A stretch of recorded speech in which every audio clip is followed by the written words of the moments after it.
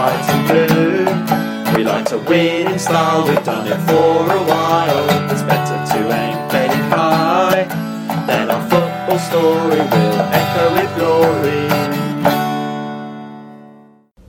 Hello and welcome to Echoes of Glory, Season 7, Episode 14. I'm Jack. And I'm Stato. And welcome back, Stato. Thank you, mate. You were here last week for the episode of Martin Lipton. I chipped in occasionally, which wasn't really my time to talk though, was it? But that excellent show last week. It was great to speak to Very him, wasn't enjoyable, it? nice to meet him. If anybody's not listened to that, do go on the website or go on the Twitter or Facebook or SoundCloud and catch up with that, because it was a really interesting episode. Opening question, what are your best and worst North London derby memories? Maybe this weekend's up there. Yeah, Saturday isn't far from being the worst. I think the 93 semi-final loss at Wembley, I sat in my seat and cried at the final whistle. Really? I was 19. I'm not a kid or anything, you know. I was a grown man, almost. But that just was so disappointing. In 91 when we beat them, which is definitely my best. That's the Gaza free kick. The Gaza free kick. It was so unexpected. We were absolutely on the floor. As in terms of the club, we could have been going to the wall. Really could. Yeah. If Midland Bank didn't actually worry about the fact that they could lose custom from football supporters for putting a club out of business, I strongly suspect they would have actually foreclosed us and we'd have been done and dusted. We were in such a mess at the time. And the other lot, I think they'd only lost 2 games all season, once in the league at Chelsea, once at home in the League Cup. So it was so unexpected and it was just so glorious. And they were a real top team. Yeah, as well. they were champions, or they won the title that season, and you know they were better than us. And Gaza had got us to the semi-final on his own, pretty much on his own. There were 2 or 3 games where he just absolutely carried us. Portsmouth away, Notts County, against weaker teams from lower divisions. Yeah, we just didn't play well, and he was everything about us then. And he was injured, and he had this hernia operation that he was supposed to keep people out for 6 weeks, and here he was like 24 days later coming out to play, and it was just incredible. He'd had a 20-minute run out at Norwich in the week before, and you're like, this isn't going to work. This isn't going to happen. Not at Wembley. Yeah. And Venables did an absolutely amazing tactical job on them. Yeah. He sat Howes on one of their Lee Dixon, I think, and stopped them getting forward. And we just bang, we were 2-0 up in 20 minutes. It was just incredible. That free kick alone was one of the most glorious moments. Where does that free kick rank, and where does Gaza rank as a player? I know Glenn Hoddle's your favourite, but where does Gaza rank in the best players you've seen? He was a gem who shone out because we had been quite poor for a number of years, and there was so little around him. Lineker was a great signing. In fact, we just saw Waddle, and Waddle was amazing for the year before he went. So the fact that they didn't get to play together was a shame. Yeah. But in truth, we'd been quite ordinary, and it was just something to be amazed by, and especially after the World Cup. Everyone, Tottenham White Hart Lane was a full house every week because people wanted to see this guy. Well, he was meant to go to Man United. I've just finished reading one of Ferguson's books, and he talks about Gascoigne. Yeah, and basically says that it was obviously when the season had finished and that it was the summer, and Ferguson spoke to Gascoigne on the phone, and they were basically like, "Yeah, fine, it's done." But Spurs did something along the lines of sorted Gazza's mum and dad out with a house, and gave Gaz whatever he wanted, and he signed for Spurs. The thing, as a Tottenham fan, you just want to see the greatest players. As an England fan and as a Gaza fan, as a human, I think probably going to Fergie would have been better. I think Venables indulged him. Yeah. And I think Ferguson, from the way he dealt with other players, the way he dealt, Giggs was a bit of a party lifestyle when he was youngster. As was Lee Sharp. Lee Sharp didn't listen, Giggs did, and I think Ferguson would have controlled him better, and England might have got more out of him, but that would have been selfish as a Tottenham fan. It's an interesting one. It's a surprising one as well, really, because not many people did turn Ferguson down back in the day. It's true. How about yourself?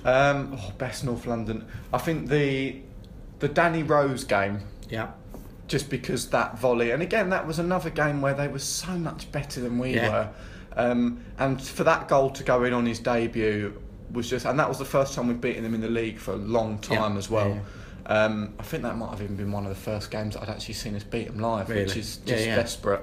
But that night, that was a classic White Hart Lane night under the lights. The atmosphere was amazing. I was there with my dad. You see that absolute screamer from Rose.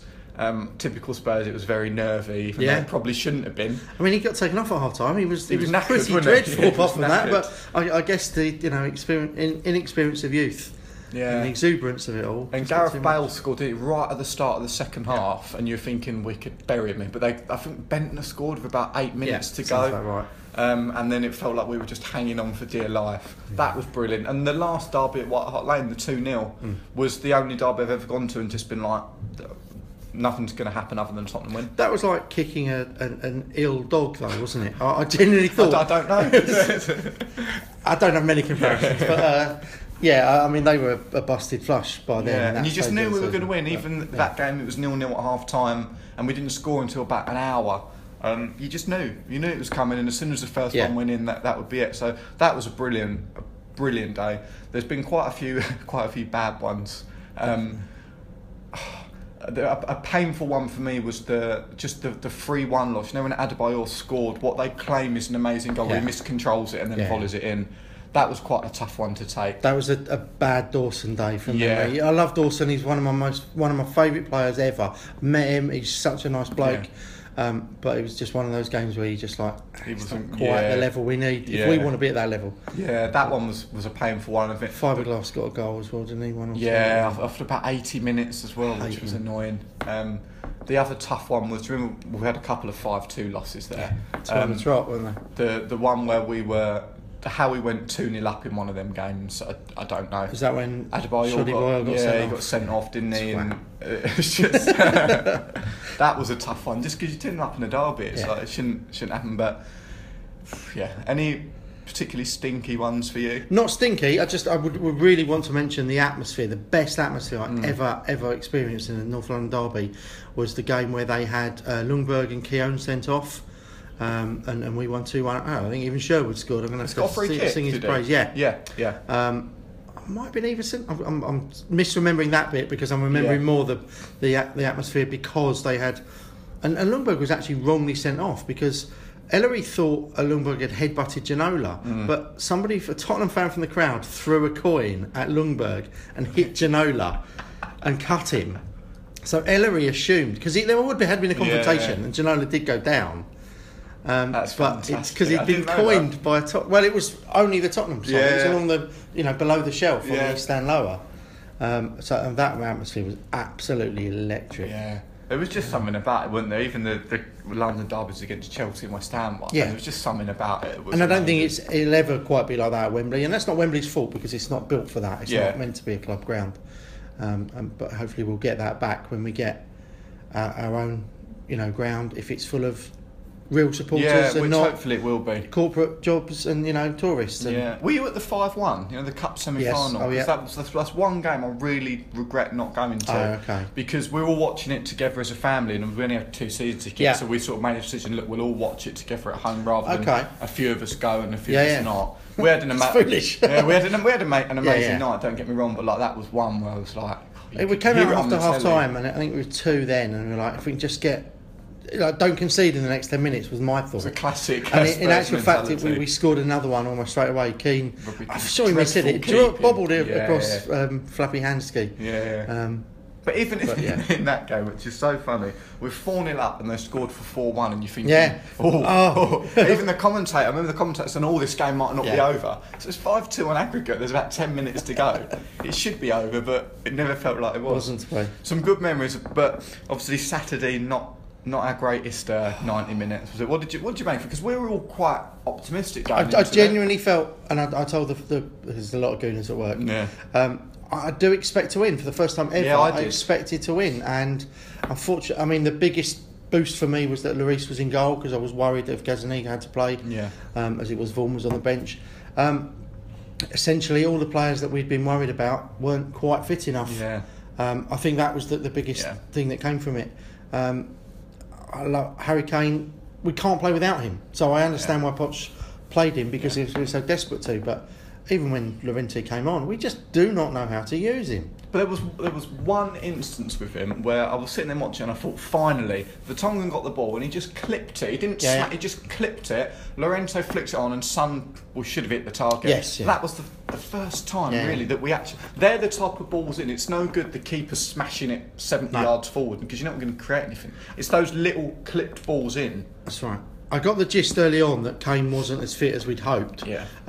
We hit a long pass, and two of their centre halves went for it together and flicked it on for Kane. And he's not fast, but he's a strong runner. Yeah. And he never got away from anyone then. And you're like, oh, geez, and he didn't quite get a shot off as he would have wanted, straight into Czech. I wouldn't say Ali wasn't fit enough, but he didn't pass enough. He tried to be the match winner on his own. I thought they did a brilliant job on Eriksen. I was saying, what do you make of Dele Alli? Because he's, for me, getting quite a lot of unwanted criticism this season. I mean, he's still a young player, he's still a fantastic player, but a lot of people have been on his back. Where do you stand on it? I don't think the team is playing as well as we did last year. We might be in a better position after an equal number of games or so. I think we played better last season in games, and Ali was allowed to shine more. Eriksen stepped up a lot more, I think, this season than last, certainly in the early part of the season. So I just think it's been a kind of a knock-on effect to Dele Alli through no fault of his own, but he can be a bit petulant at times still, and even with trying to keep a ball when there's a pass option. You look at Man City appear to have taken the goalkeeper out of the equation. Look at their first goal, if you saw it in the weekend. Normally the player would try and stick that in, and David Silva squares it for an open goal for Jesus. It's like a goal you score in FIFA. You know, they're looking good, City. They're looking really good. The De Bruyne goal was. I mean, that was let's hit the post, and then City get to the other end, and within 20 seconds, they've absolutely lashed it. We're not hitting teams on the break like we do with such pace. I'd be a bit critical of Poch not realising how ineffective we'd been and not bringing Son on sooner. I think he would have made a difference because he's that quick. And we had second half. We only had a couple of real openings, and he seemed to be involved in all of those. But we missed Dyer from central midfield. We had no presence in the central midfield. I thought that. They pressed so successfully, as Match of the Day have shown. We didn't, and they showed this massive gap from Arsenal bringing it out of the back foot to our back line, and that was because Dembele frustrates me. I'm not blaming him for the loss at all. I'm not blaming Sissoko for the loss, but neither of them performed beyond their level in any way at the weekend, and both just looked a bit ordinary. I think we really lack Dyer's passing in centre midfield, because Dembele is fantastic. You can play the ball into him when he's got a man on him. It's not a problem. He takes it, he turns. But what he doesn't have is receiving the ball off the back foot and just playing that quick ball into the front three. And Dyer is excellent at that. Wanyama's excellent at it as well. But Ali benefits from that. So that not being there, showcases that Ali doesn't get those opportunities as often. I actually thought Sissoko played okay. I think some people were critical of him, some people thought he was amazing. I didn't think he was amazing, but I thought he was okay. I thought he was one of probably our better performers on the day. It was one of them that was frustrating. Just going back to Dele Alli, one thing I've noticed, and I don't know if this is a credit to other teams sort of not letting us do it, but I think when he first come onto the scene, the goals he was scoring, where he just made that run in behind. So like second striker. I think he wants the ball, he wants to touch the ball and feel the ball on more now, which is fine. But I think every now and then, and I thought especially the first 10 minutes of the second half against Arsenal, we actually looked like we were going to create something because people were willing to go in behind. Eriksen started doing it as well, and we got a few balls forward, and then we were able to cut it back, and that's when your midfield can run onto it. So I thought we lacked that a little bit, but in truth it was a game of not really many opportunities.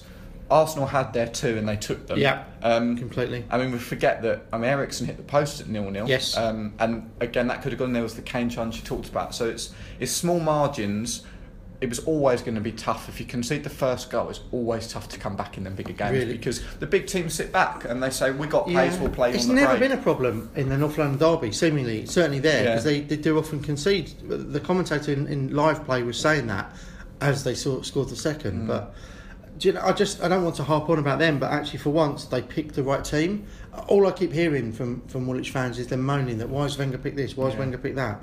In actual fact, he seemed to pick all the right players. They played well, they didn't make any individual errors, and that makes such a difference. It does. Like you said, these games are fine margins. Ozil had one of his best games for ages. He actually was working back. And for their first goal, actually, he was just on the edge of the box and he took the ball off one of the defenders and he wanted it, and he was kind of surrounded by players, and then he picked a pass out to Sanchez, who then won the free kick, and we're going to talk about that because it's it's like the elephant in the room that we haven't mentioned it yet. Yeah, I mean that was just when it in real time. I thought there might have been a foul in real time. Thank you, because I thought that too. I did, and I was like, but when they showed the replay, it was like, that's a fantastic bit of defending. You're absolutely right. I'm not in any way criticising people who say that it wasn't a foul, but all we've seen to prove that is a slow motion from behind Hugo to show that. Now that's on the other side of the referee. The referee's watching it in full speed. He was. Look, I'm going to be honest. As a former referee myself, sometimes you give what you think you've seen. You genuinely think you've seen it. You've not imagined it. You've not made it up. There's a trick of the eye or something like that. It looked like there was a foul. It looked like he had his arm across. It wasn't a shirt pull. He was trying to say a shirt pull, but he's got an audience watching him. He's got to try and communicate that to people. In essence, I thought it was a foul in real time. So it's a difficult one, isn't it? And then obviously the free kick goes in, and he's fractionally offside. Thank you again. I'm really clear. I haven't primed you or prompted you with any notes. I mean, the letter of the law, it's not a foul and it's offside. Yeah. If we're going by the letter of the law, but this is where, and I'm trying to remain fairly neutral on it. This is where the officials need help, and this is where if they say, if Mike Dean gives that free kick and then radios and goes, I'm not 100% because someone have a look at that, and then goes upstairs, no, Mike, that's not a foul. Or if he doesn't refer that, fine. If the free kick gets referred, it goes upstairs. He's marginally off, and then there's no argument about it. I don't want to be too critical on the referees because it's that, especially the offside. You are right because there's such money involved in these and such emotion involved in these things. I've got friends who watch a lot of Bundesliga football, and they are trialling VAR at the moment, the video assistant referee. And there are still howlers. There are things that the fans think are obvious and the officials aren't picking up. But I suspect that's a misapprehension of the fans not quite knowing the laws in a way. They say it's killing the game. It's taking the intensity out of the game if they have to stop. Now, if they stop and look at it for 40 seconds and they can't quite be sure, you'd rather them stop and look for 2 minutes to get the exact right decision. But if they do that so often, so that would have been 2 minutes to determine whether that's a free kick. It could have been, it should have been a lot quicker for a line decision to determine whether that was offside or not. Key thing for me, not one Tottenham player appealed for offside. Now, it's not cricket, you don't have to appeal, I understand that, but none of the players thought it was. We actually didn't defend that situation well. Davinson Sanchez defended the situation perfectly, but had a foul given against him. But it was bad defending. Vertonghen was goal side, but didn't get to the ball. Did it go over Dyer? I mean, one of the two. It went over one, and the other one didn't get there. And it's a great header. It was great, and you knew as soon as he made contact with you on the telly, you were like, "It's in." Hugo would never have got that. I'm not saying for a minute he'd have got there, but I do think he kind of was protecting himself a bit with this, because I thought it was a thigh injury. To me, it looked like a thigh impact when he got injured at Real Madrid. And then the press, they said it was a groin injury, but so I suspect his spring was affected if he can't get off. I mean, it was right. And for the second one, they said, Martin Tyler said, is that wrong? Is that Luis's mistake? And I genuinely think he had all of his weight on the other foot, and he couldn't get across. Because the ball was coming across, wasn't it? And he was moving over with it. It's then hard to go back the other way. That was just unfortunate. But other people were saying that was absolutely, that was offside in a white line situation. BBC Match of the Day showed it, and they showed it was absolutely just onside. He's level, which is onside. So VAR again could have killed the game. I mean, obviously we benefit from that on this occasion. Bigger picture, they said these things even themselves out. Yeah, because City got a goal against Arsenal and we didn't. It doesn't help us. It doesn't help us. That's not. You're right. The law of averages to state that. I mean, and to be honest, we'll have had decisions so far this season that we've completely forgotten about. It's one of them. Having said that, the game wasn't won and lost on decisions. Exactly. It was poor defending, and we didn't really get going. And I'm not one to criticise Pochettino, but the thought did come into my mind that were we, I don't want to say arrogant, were we too confident going into it, thinking we're better than you football wise, so we're going to let you come, we're going to actually have a go at you. Whereas the top teams we've beaten so far, Liverpool, Madrid, Dortmund, we've sat back against all those teams and basically said, have the ball, we're going to play you on the break. Whereas Arsenal really did that to us. So it's a really tough one. Yeah, no, you're quite right. I mean, if it had been a home game, it could have been played differently and it would have played out differently. I think the international break helped us because we had players unfit and we couldn't have won that game if we didn't have Kane and Ali and Lloris. but we lost the impetus that we had, and we had amazing impetus at the end of that Premier League month, and then we lost it completely. And actually Woolwich turned theirs round because they were on the floor after a defeat at Man City, and the prospect of playing us, they were panicked, and their fans who I work with were bricking it, and in fact it gave them 2 weeks to consolidate and get back into it. So with one hand you give and with one hand you take. But Jonathan Pearce said in the commentary that Tottenham would be incandescent at the decisions that had gone against them. Didn't show it. In no way did the players show they were angry. I wanted them to have a poker up their arses at half time. I wanted them to be peeved at the officials. Well, Jesus Perez was giving Mike Dean an earful, wasn't he, going down the tunnel? The players are the ones who've got to react. Yeah.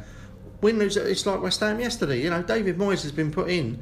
David Moyes has trained them and drilled them. The players still underperformed on the day, so they're the ones to blame. Yeah, I think as well. I mean, I mentioned this on our WhatsApp group that it's gutting to lose a derby, and we've lost to Arsenal and Chelsea in the league and West Ham in the cup, and that's been really, really tough to take. But if you think about the league, we're at the point now where the season's not judged just over 2 games or the derby matches. That makes the difference. It's the 38, and if it means we lose home and away to Arsenal, not that I want to do that, but we have an amazing league finish, fantastic. Yeah. Whereas before, really the season was, can we do well in the League Cup? Can we beat Arsenal? That was effectively how we judged it. It hints on that when we were a poorer team than we are now, and our expectations are higher. It's like I've been arguing, people saying we threw it away against West Ham in the League Cup. And yes, I've always advocated to win a trophy over 4th. I would sacrifice 4th to win the FA Cup. I would even sacrifice it to win the League Cup. But to counter my own argument, are we going to keep the players who want, if they do, decide to go off to bigger clubs because we haven't won it, is the League Cup going to keep them? I don't think it is. I think the FA Cup would. Yeah. But the league. I don't really think anybody cares about the League Cup. I do as a fan, but I don't think that players are that fussed about it. Which feels by the time you get to the semi-final, then they can be bothered to be interested, or the managers then put out the full strength team rather than the weaker team. And I think you're 100% right there. Yeah, I think it matters to us. The only shining light really from the game was for me Davinson Sanchez, who was excellent again. And I'll be honest, because I've not been on the pod, you guys listening haven't been hearing my diatribe that I put out on the WhatsApp group, but I was actually really quite critical of him in the first couple of games. I missed a chunk at the start of the season. I had some personal stuff going on, just family things, nothing that's not sorted now. Everyone's better, but I missed a few games. When I first got to see him, he looked nervy, and he looked like he was trying to make the game physical when it didn't need to be. He kept trying to block the man rather than play the ball. Now I think that worked in the Eredivisie because they're not physically developed players, they're skillful players, and he took advantage of that, and I thought he looked shaky in some of the games. He has come on an absolute treat, and he looks like he's going to be a Rolls Royce player. He really does, and I'm so impressed having that. We didn't need a centre half. We had the best centre half partnership and the best best defensive record in the league last year. We got rid of Walker because we thought he was, we had a perfect replacement. In truth, Trippier every week isn't quite the level Walker was, as much as we tried to kid ourselves. But he wanted to go, and that's all that matters. Yeah, and you can't have a player that doesn't want to be there effectively, can you? It's like if a player comes to it's like work. If someone is in your team, they come to you and say, I don't want to be here anymore. Yeah. What can you really do? They're not going to be putting their effort in. They're not going to be doing their job to the best of their ability. Poch has seen how important Dyer is to us in central midfield. Although Poch says that Dyer's best position will be centre half, he went out and he spent what to me seems a ridiculous amount of money. But he just said, "Get me the player," and the money people went out and got the player. And we have got that stability now that when one player comes out, we've got the option of playing 4-4-2 with him and not having. We had Wimmer come into play last year in the away North London derby, who was unfortunate, scored the own goal, which from memory there was an offside query over that one as well. But, we've got this quality player who's there and can step in, and Dyer actually stepped back because that's how Poch wanted to play on the day. We missed him too much from midfield for me, think so. But he couldn't have played Foyth, and it was maybe a step too soon to go flat back 4. We haven't played a back four for quite a while. Toby's a big loss. Vertonghen is playing better this season, but Toby Alderweireld is as good a centre half as there is in European football right now. I agree with that. And I think as well, Sanchez's position, and I wrote a piece actually and put it on the podcast website about Sanchez, that he looks equally comfortable in the centre off the right, but when he is in the dead centre as the sweeper, you just have the legs, you've got the pace. Exactly. And Toby's just obviously more comfortable on the ball, and basically what Sanchez allows when he's a sweeper, it gives us two more bodies in midfield, because Vertonghen and Toby can just go into midfield, and they're so good on the ball, they could be midfielders anyway, and then if we lose it and a team hits on the break, Sanchez is so quick that he can cover it. Caught up Alexis on Saturday, and really rarely anyone ever does that. It was bonkers. So he's been a fantastic signing, and he can hold his head high. And I actually think Winks played quite well when he came on. He was confident. He got on the ball. We missed him from the start. In essence, didn't we? We think as well. Well, when we were watching it in my house, we think that he just didn't start because he couldn't have. Yeah. Because he's been playing so well. His ankle wasn't up to it. We would have had him in. Yeah. But it was one of them. We've lost. We take it. We move on. We've got a big week ahead. We've got Dortmund tomorrow night. Which that's come around really quickly, isn't it? What would you do? Would you leave a load of the first teamers at home? Would you go for it and try and beat them and win the group? I think it's a case of mix and match. I wonder whether his intention has always been to play Rose in this game, and that's why he wasn't involved at all at the weekend. Aurier comes in and plays. I don't think that is, like leaving players out, and weakening our back four. I suspect Foyth might actually start, the young Argentinian centre half. You could afford to rest one of our centre halves, because if we lost another one, that could be critical. You're in trouble. I personally wouldn't take Kane. I would like to see him resting, recuperating, or doing rehabilitation work, because we've got an important league game against a dour team in West Brom at the weekend. That we need to get back on the horse and win 3 points. So, other than that, Sonny starts for me. You could always play the slight variance in the system with the 3-5-2 and go Son and Lorente, and then you've still got that option going forward. It's not just Son up there. I want us to learn how to play with Lorente. And because of the fantastic result, 4 points against Real Madrid in the home and away games, we've got ourselves in the fortunate position where we can even afford to lose this game and still, with what would you expect to be a home win in the final match against Apoel, we'll still top the group. Now, you've given me the draw at the start of the competition. I still thought we'd finish second. I did think we'd qualify, but we were third favourites in this group. So to be, guaranteed Top's through amazing. Already, and with it with our own hands that we could win the group, then this is a bit of a free pass. And do you know what? We sometimes play better after that. Let's not hide away. They're a top side, Dortmund. They give us a real good game. It was such a game of fine margins. They could have scored goals and we'd have been 2-0 down. And in truth, we took our chances so clinically. And Son as well has got a fantastic record against Dortmund. Yes, absolutely fantastic. So you'd think that he'll be in. And then, like you say, we've got West Brom after that, which, I mean, they've won under Pulis. They've got 2 wins in 21. I have a sneaking suspicion. Well, I wonder if they might get rid of him this week. I really do, because they're Chinese owned, and the owner came to watch this game. They don't often come back for them. It could have been that it was a scheduled trip anyway, but I wonder if he's here to do some business. The reason I would think that might not happen, the only reason, is who's around. Everton have had 2 weeks to appoint a manager. They've got no one. And haven't. They've tried. Allardyce said he didn't feel loved. Well, I would have thought that was the most backward appointment ever. And they couldn't tempt Silva away from Watford, or Watford wouldn't let him go. More to the point. And West Ham fans seem massively enthused by the appointment of David Moyes. So who is out there? There isn't really anyone out there. West Brom aren't going to have money to pay for a top. And West Brom's hardly an attractive job for a not really. Like that's a. Do you know what the fans want? And there were Charlton fans who said they wanted something else other than Kirbishley, and the people say they got what they deserved because they ditched the guy, a good man. But West Brom play such dour football. They play 4 centre halves across the back. Johnny Evans sometimes plays in midfield. I know, and they just play so defensively and so negatively. They don't play like a counter-attacking team like we do. With they've got 2 players who might hit you on their counter-attack.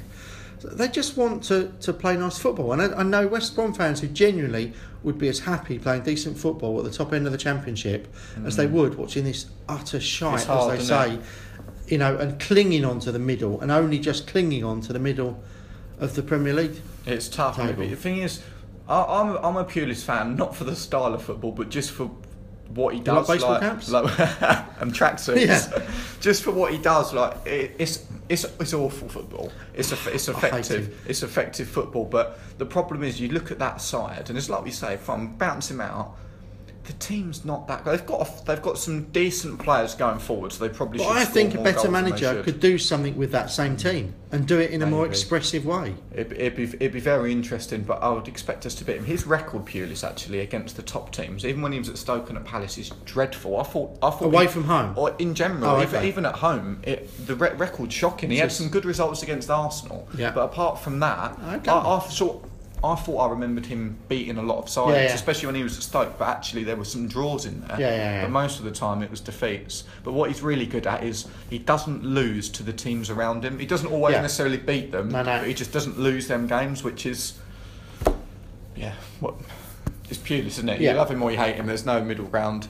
I think if they got rid of him, they'd be in big trouble. I think if they could keep him, he won't take him down. Get through to the end of the season and then make the change in the summer. Yeah. Makes more sense to me. I can but understand that, yeah. we'll see what happens. But it's not going to be an easy game. They'll sit deep. They won't play football against us. They'll run the clock down from minute one. Yeah. They'll rely on set pieces, and they're a good team from set pieces as well. So you have to be Definitely. careful with that. And we can be susceptible there, can't we? Yeah, we can. And it's a game, look, if you get in front early in the first 20 minutes, you can go on and beat them 3-4-0, which we've done. But if it gets to half time, do you know what I mean? It's Yeah, not no, an you're easy quite game. right. I mean, we get very easily frustrated, our fan base, especially it would appear at Wembley. Yeah. Because you seemingly get more what I call walk-up fans, not the regulars, not the... You know, I know a number of season ticket holders that for logistical reasons aren't able to go every Yeah. week. I can't go every week now. It's not as easy to get to. It's not as easy to get home from. I can convince my wife to let me go 4 hours before the game, but I always got back in time to see the children before bed, and that's a bit much, you know, on her to have to deal with it and me to not see the children. So it's a balancing act, you know. The only problem is when it is a 3 o'clock kick-off, it's the day. Yes, It is effectively the day because a couple of hours to get there, watch games, it's like you say. But I think we'll beat West Brom. I think it'd be very tight. I think it'd be a 1-0, one of those games. I mean, you look at Swansea, Burnley, Bournemouth. They've all been tight games at Wembley. Games we've dominated, but and it's not just quite hard had to the get that goal. to get all the goals. Or... How does your Wembley experience, your day-to-day Wembley experience, differ to White Hart Lane? You know what? I actually really like Wembley. I think I'm in the mono. The journey's not fantastic. Like that's fine. But actually, when you get there, I think it's so, when you actually get in the stadium, we get past the shambles of being searched about 15 times without actually really being searched. Oh, it's incredible. I held my coat one day and they patted me down. I had my coat out, you know, at my side, a yard from my side, and they never patted that down. I could have got anything in that. And they do it like you get so many times going in. But anyway, once you get in, I think it's great. There's so much more room there. I think the seats I've got. So I'm the home end behind the goal. I've got fantastic seats. Upper tier? Lower tier. I didn't like that. I've been to a Portsmouth semi-final, maybe tempered by the actual the result. awful result. I found it was too low. Oh, that's interesting because we're not. I think I'm about row 22, 23. Okay, maybe so you're as you higher go levels, down the gangway, I'm only a few rows, so I'm not right down the front. But I like Wembley. I think the atmosphere there, where I've sat, has been really good. I think that is more behind the goals where they tried to put the people that were in the Paxton and they were in the it's quite a lot of the Park Lane people because they often chant with the Park Lane and then with the Shelf side that chant still happens. So I actually like Wembley. I think it's to be honest, going to the new ground, it's going to be difficult just to get used to that. But this experience should help us. True. Yeah, you've got to adjust. So. Yeah, I'm a fan of it. It's just the journey is the only thing. Yeah, that's a killer. and everyone complains about the journey out. So you know, I was always someone who stayed to the final whistle at White Hart Lane, and now we're sort of. I used to be right by an exit, and that made such a difference. I never realised now I'm probably 12 or 13 rows down from where the stairs are. Fight your way so out. you've got, and then sort of 15 seats into a row, when I used to be 3 seats into a row. So I've kind of found myself heading back up 3 minutes to go, or as the 90 comes up, if the game is suited. Because there was one game where we got caught and there was a problem with the train. It wasn't the crowd, it wasn't anyone's fault, but there was a problem, and it was 40 minutes locked on the platform. Yeah, We couldn't get there's out. nothing you can Couldn't do. get on a train, and they put the barriers up to stop more people getting down to protect us. But for 40 minutes, we couldn't go anywhere. ASD and you guys, or who were in the queue, were stuck on Wembley. What was it? Olympic Way, it's called, for so long, and it's really frustrating because we never had that because there were a third less people. And there's a lot multiple ways to go, isn't people there? spread. You've We got- drove and we feel Yeah. like we've lost control by not driving. Yeah. Now you don't get control over your journey or where you park or how you. Like I said, I'm a fan of Wembley. I think it's good. I tried to be positive going into it, but I was a little bit nervous that it wasn't going to be a great season. But I'm enjoying it. I think it's been good. Yeah. And what's your prediction for West Brom? You think we'll turn A them close over? one, maybe 1-0 or 2-1. They'll probably get us. I'd say 2-1 because they'll probably get a goal from a set piece. Yeah, but it's a game we need to bounce back and win, especially like with the top teams pulling away from us as Yes. well. Now we just Yeah, got you just got to try and hang on to City for as long as possible. I don't know if it's realistic to say we're going to challenge them for the league, but you've just got to try and stick in there because you never know what's going to happen. No, you're and this right. period as well is always a massive period because the games come thick and fast now. As you go into December, it feels like you play twice as many games in that month than you do everywhere else. You can't afford to have a bad month, so hopefully we can bounce back. 2 wins this week would be fantastic. That would be the Arsenal game would almost be forgotten if we picked 2 wins up this week. So fingers crossed for that. Any more? Anything else you want to? Just did want to briefly talk. It's been a long time since I've been on, and we would have expected for the book that I've been working on to have actually been out now. Unfortunately, there's been a delay to the process. It's not in any way not going to happen. It's definitely going ahead. There's just been a medical issue, and it's had to be put off for now, which is unfortunate. But we'd rather, or the guy who's writing it would rather not rush it and it not be as good as it should be. And frankly, it's not the most important thing in the world. It's important to him, but someone's health is more important to everything else. So. As much as it's been a massive part of my last year and been one of the most exciting things I've been involved in, we're just happy to hold it off and wait until after the new year. Yeah, it's super exciting for it to come out. We're all looking forward to. It's been amazing. I've seen and held artifacts and shirts of players that my dad told me about, and that history books tell us are the greatest players to play for our club. So I feel I've been in such a privileged position. I've found material, video, footage or online, or photographs, press snippets and stuff of things I just didn't know happened. A game where we had a shirt sponsor for one game in sort of June 1981. We played 2 games in Turkey, and we were sponsored by a Turkish carpet manufacturer who paid for us to go over there. So we got the FA Cup with us. We've just won the FA Cup a few days before, and we ran out against sort of Trabzonspor, and we've got this carpet manufacturer emblazoned across our. It's like not Allied Carpets, but it's not far off it. But I don't know if you'd see this as I came in, but I went to a book launch, a football shirt exhibition and a book launch, and a friend advised me, get on the press pack and you'll get to go in and hear a talk by the author and a couple of designers as well. So I emailed them, tried to get on, they just wouldn't have it because I was Joe Public, and I suddenly remembered Echoes of Glory. So I signed up as Echoes of Glory, and the guy said, "Oh, are you a part owner?" Or I said, "Oh no, just a member." He said, "No." So he's put me down as owner. So I've turned up on the day, and I've got my lanyard with my Andrew Rockwell owner, Echoes of Glory. So sorry ASD, sorry Jack, but it was an amazing exhibition. That's fantastic. And that was for Neil Hurds, and it's called the Football Shirt Book. And I'd recommend that to anyone. It's a fantastic. Superb. Well, we're all looking forward to when the book does come out. It'll be fantastic. And remember, whatever happens, the future's bright. The future's lily white. Come on, you Spurs.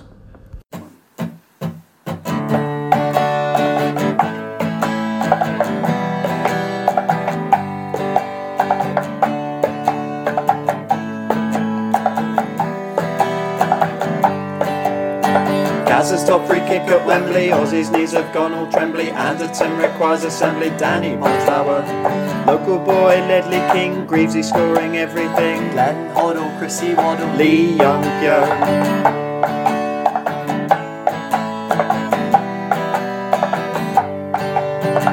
Casey Keller, USA, Woodgate is not fit to play, Tramatini, Cudicini, Freddie Canute, Gary Mabbutt in Chillin, Sergei Rebrov for the win, run for me, Nick Bromby, Terry, 4-3 Stout Terry. Heroes in white and blue. We've all loved you since 1882, even when I'm feeling grey. Despite the tears and pain, I go to White Hart Lane. Lineker playing fair, Modric here, there, everywhere. Pat Jennings, luscious hair, Super Vertonghen. Pavlyuchenko number 9. Naeem from the halfway line, Villa's running 81, under Twin Towers.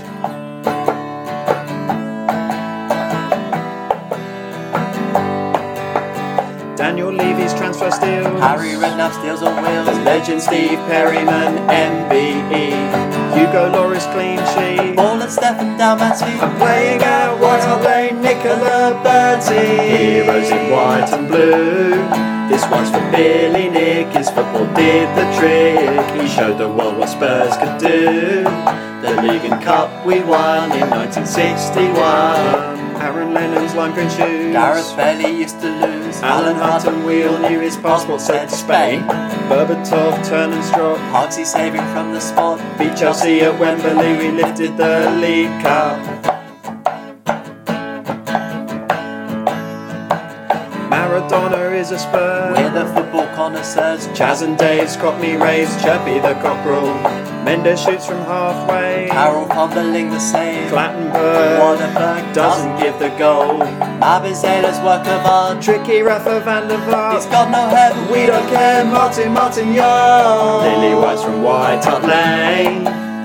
Reto Ziegler sounded just like Ziegler. Getting to the grounds of pain.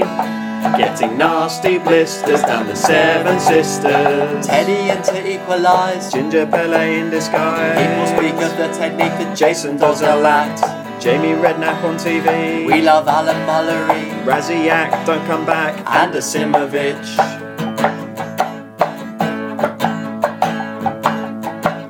Nico Crenshaw substitution. Tom Hardiston's distribution. Jermaine Defoe, he's Cisco. These linguistic skills. Scott Parker could not try harder. Danny Rose's 30-yarder. Darren Bent's headed wide. Sandra could have scored that. Heroes in blue and white.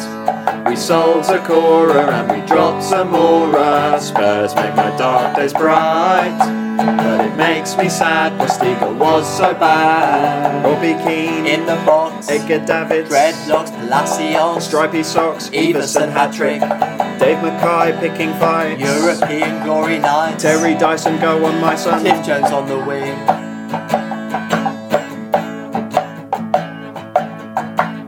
Dean Richards, John White. Legendary Lily Whites. Aldere Esfraket, 2 there is to do. Clive Allen, Paul Allen. Joe Allen, Les Allen. Rory Allen, Brazil Allen. Alan Gilsey. Lily White's from White Hart Lane. Kazuyuki Soda, Bentley's free kick over. We treat Judas with disdain. His transfer was a farce, so shove him up your arse. And Liam Walker's page 3 Gus girl. Poirier, free kick curl. Gomez made super saves, he can shag my wife. Edrington loved the bookies. Andy Reid loved the cookies. Star Wars music and some Wookiees right before the game. Heroes in blue and white. When I feel depressed, think of Ginola undressed. Freud won't give up the fight. Wolfox never quits, you can be sure of it. Robinson's long shot. AVB's deep squat. David Howe's on the prowl in the FA Cup. Andy Sinton's England call. Michael Brown starts a brawl. Peter Crouch, 8 foot tall. Jurgen Klinsmann's dive.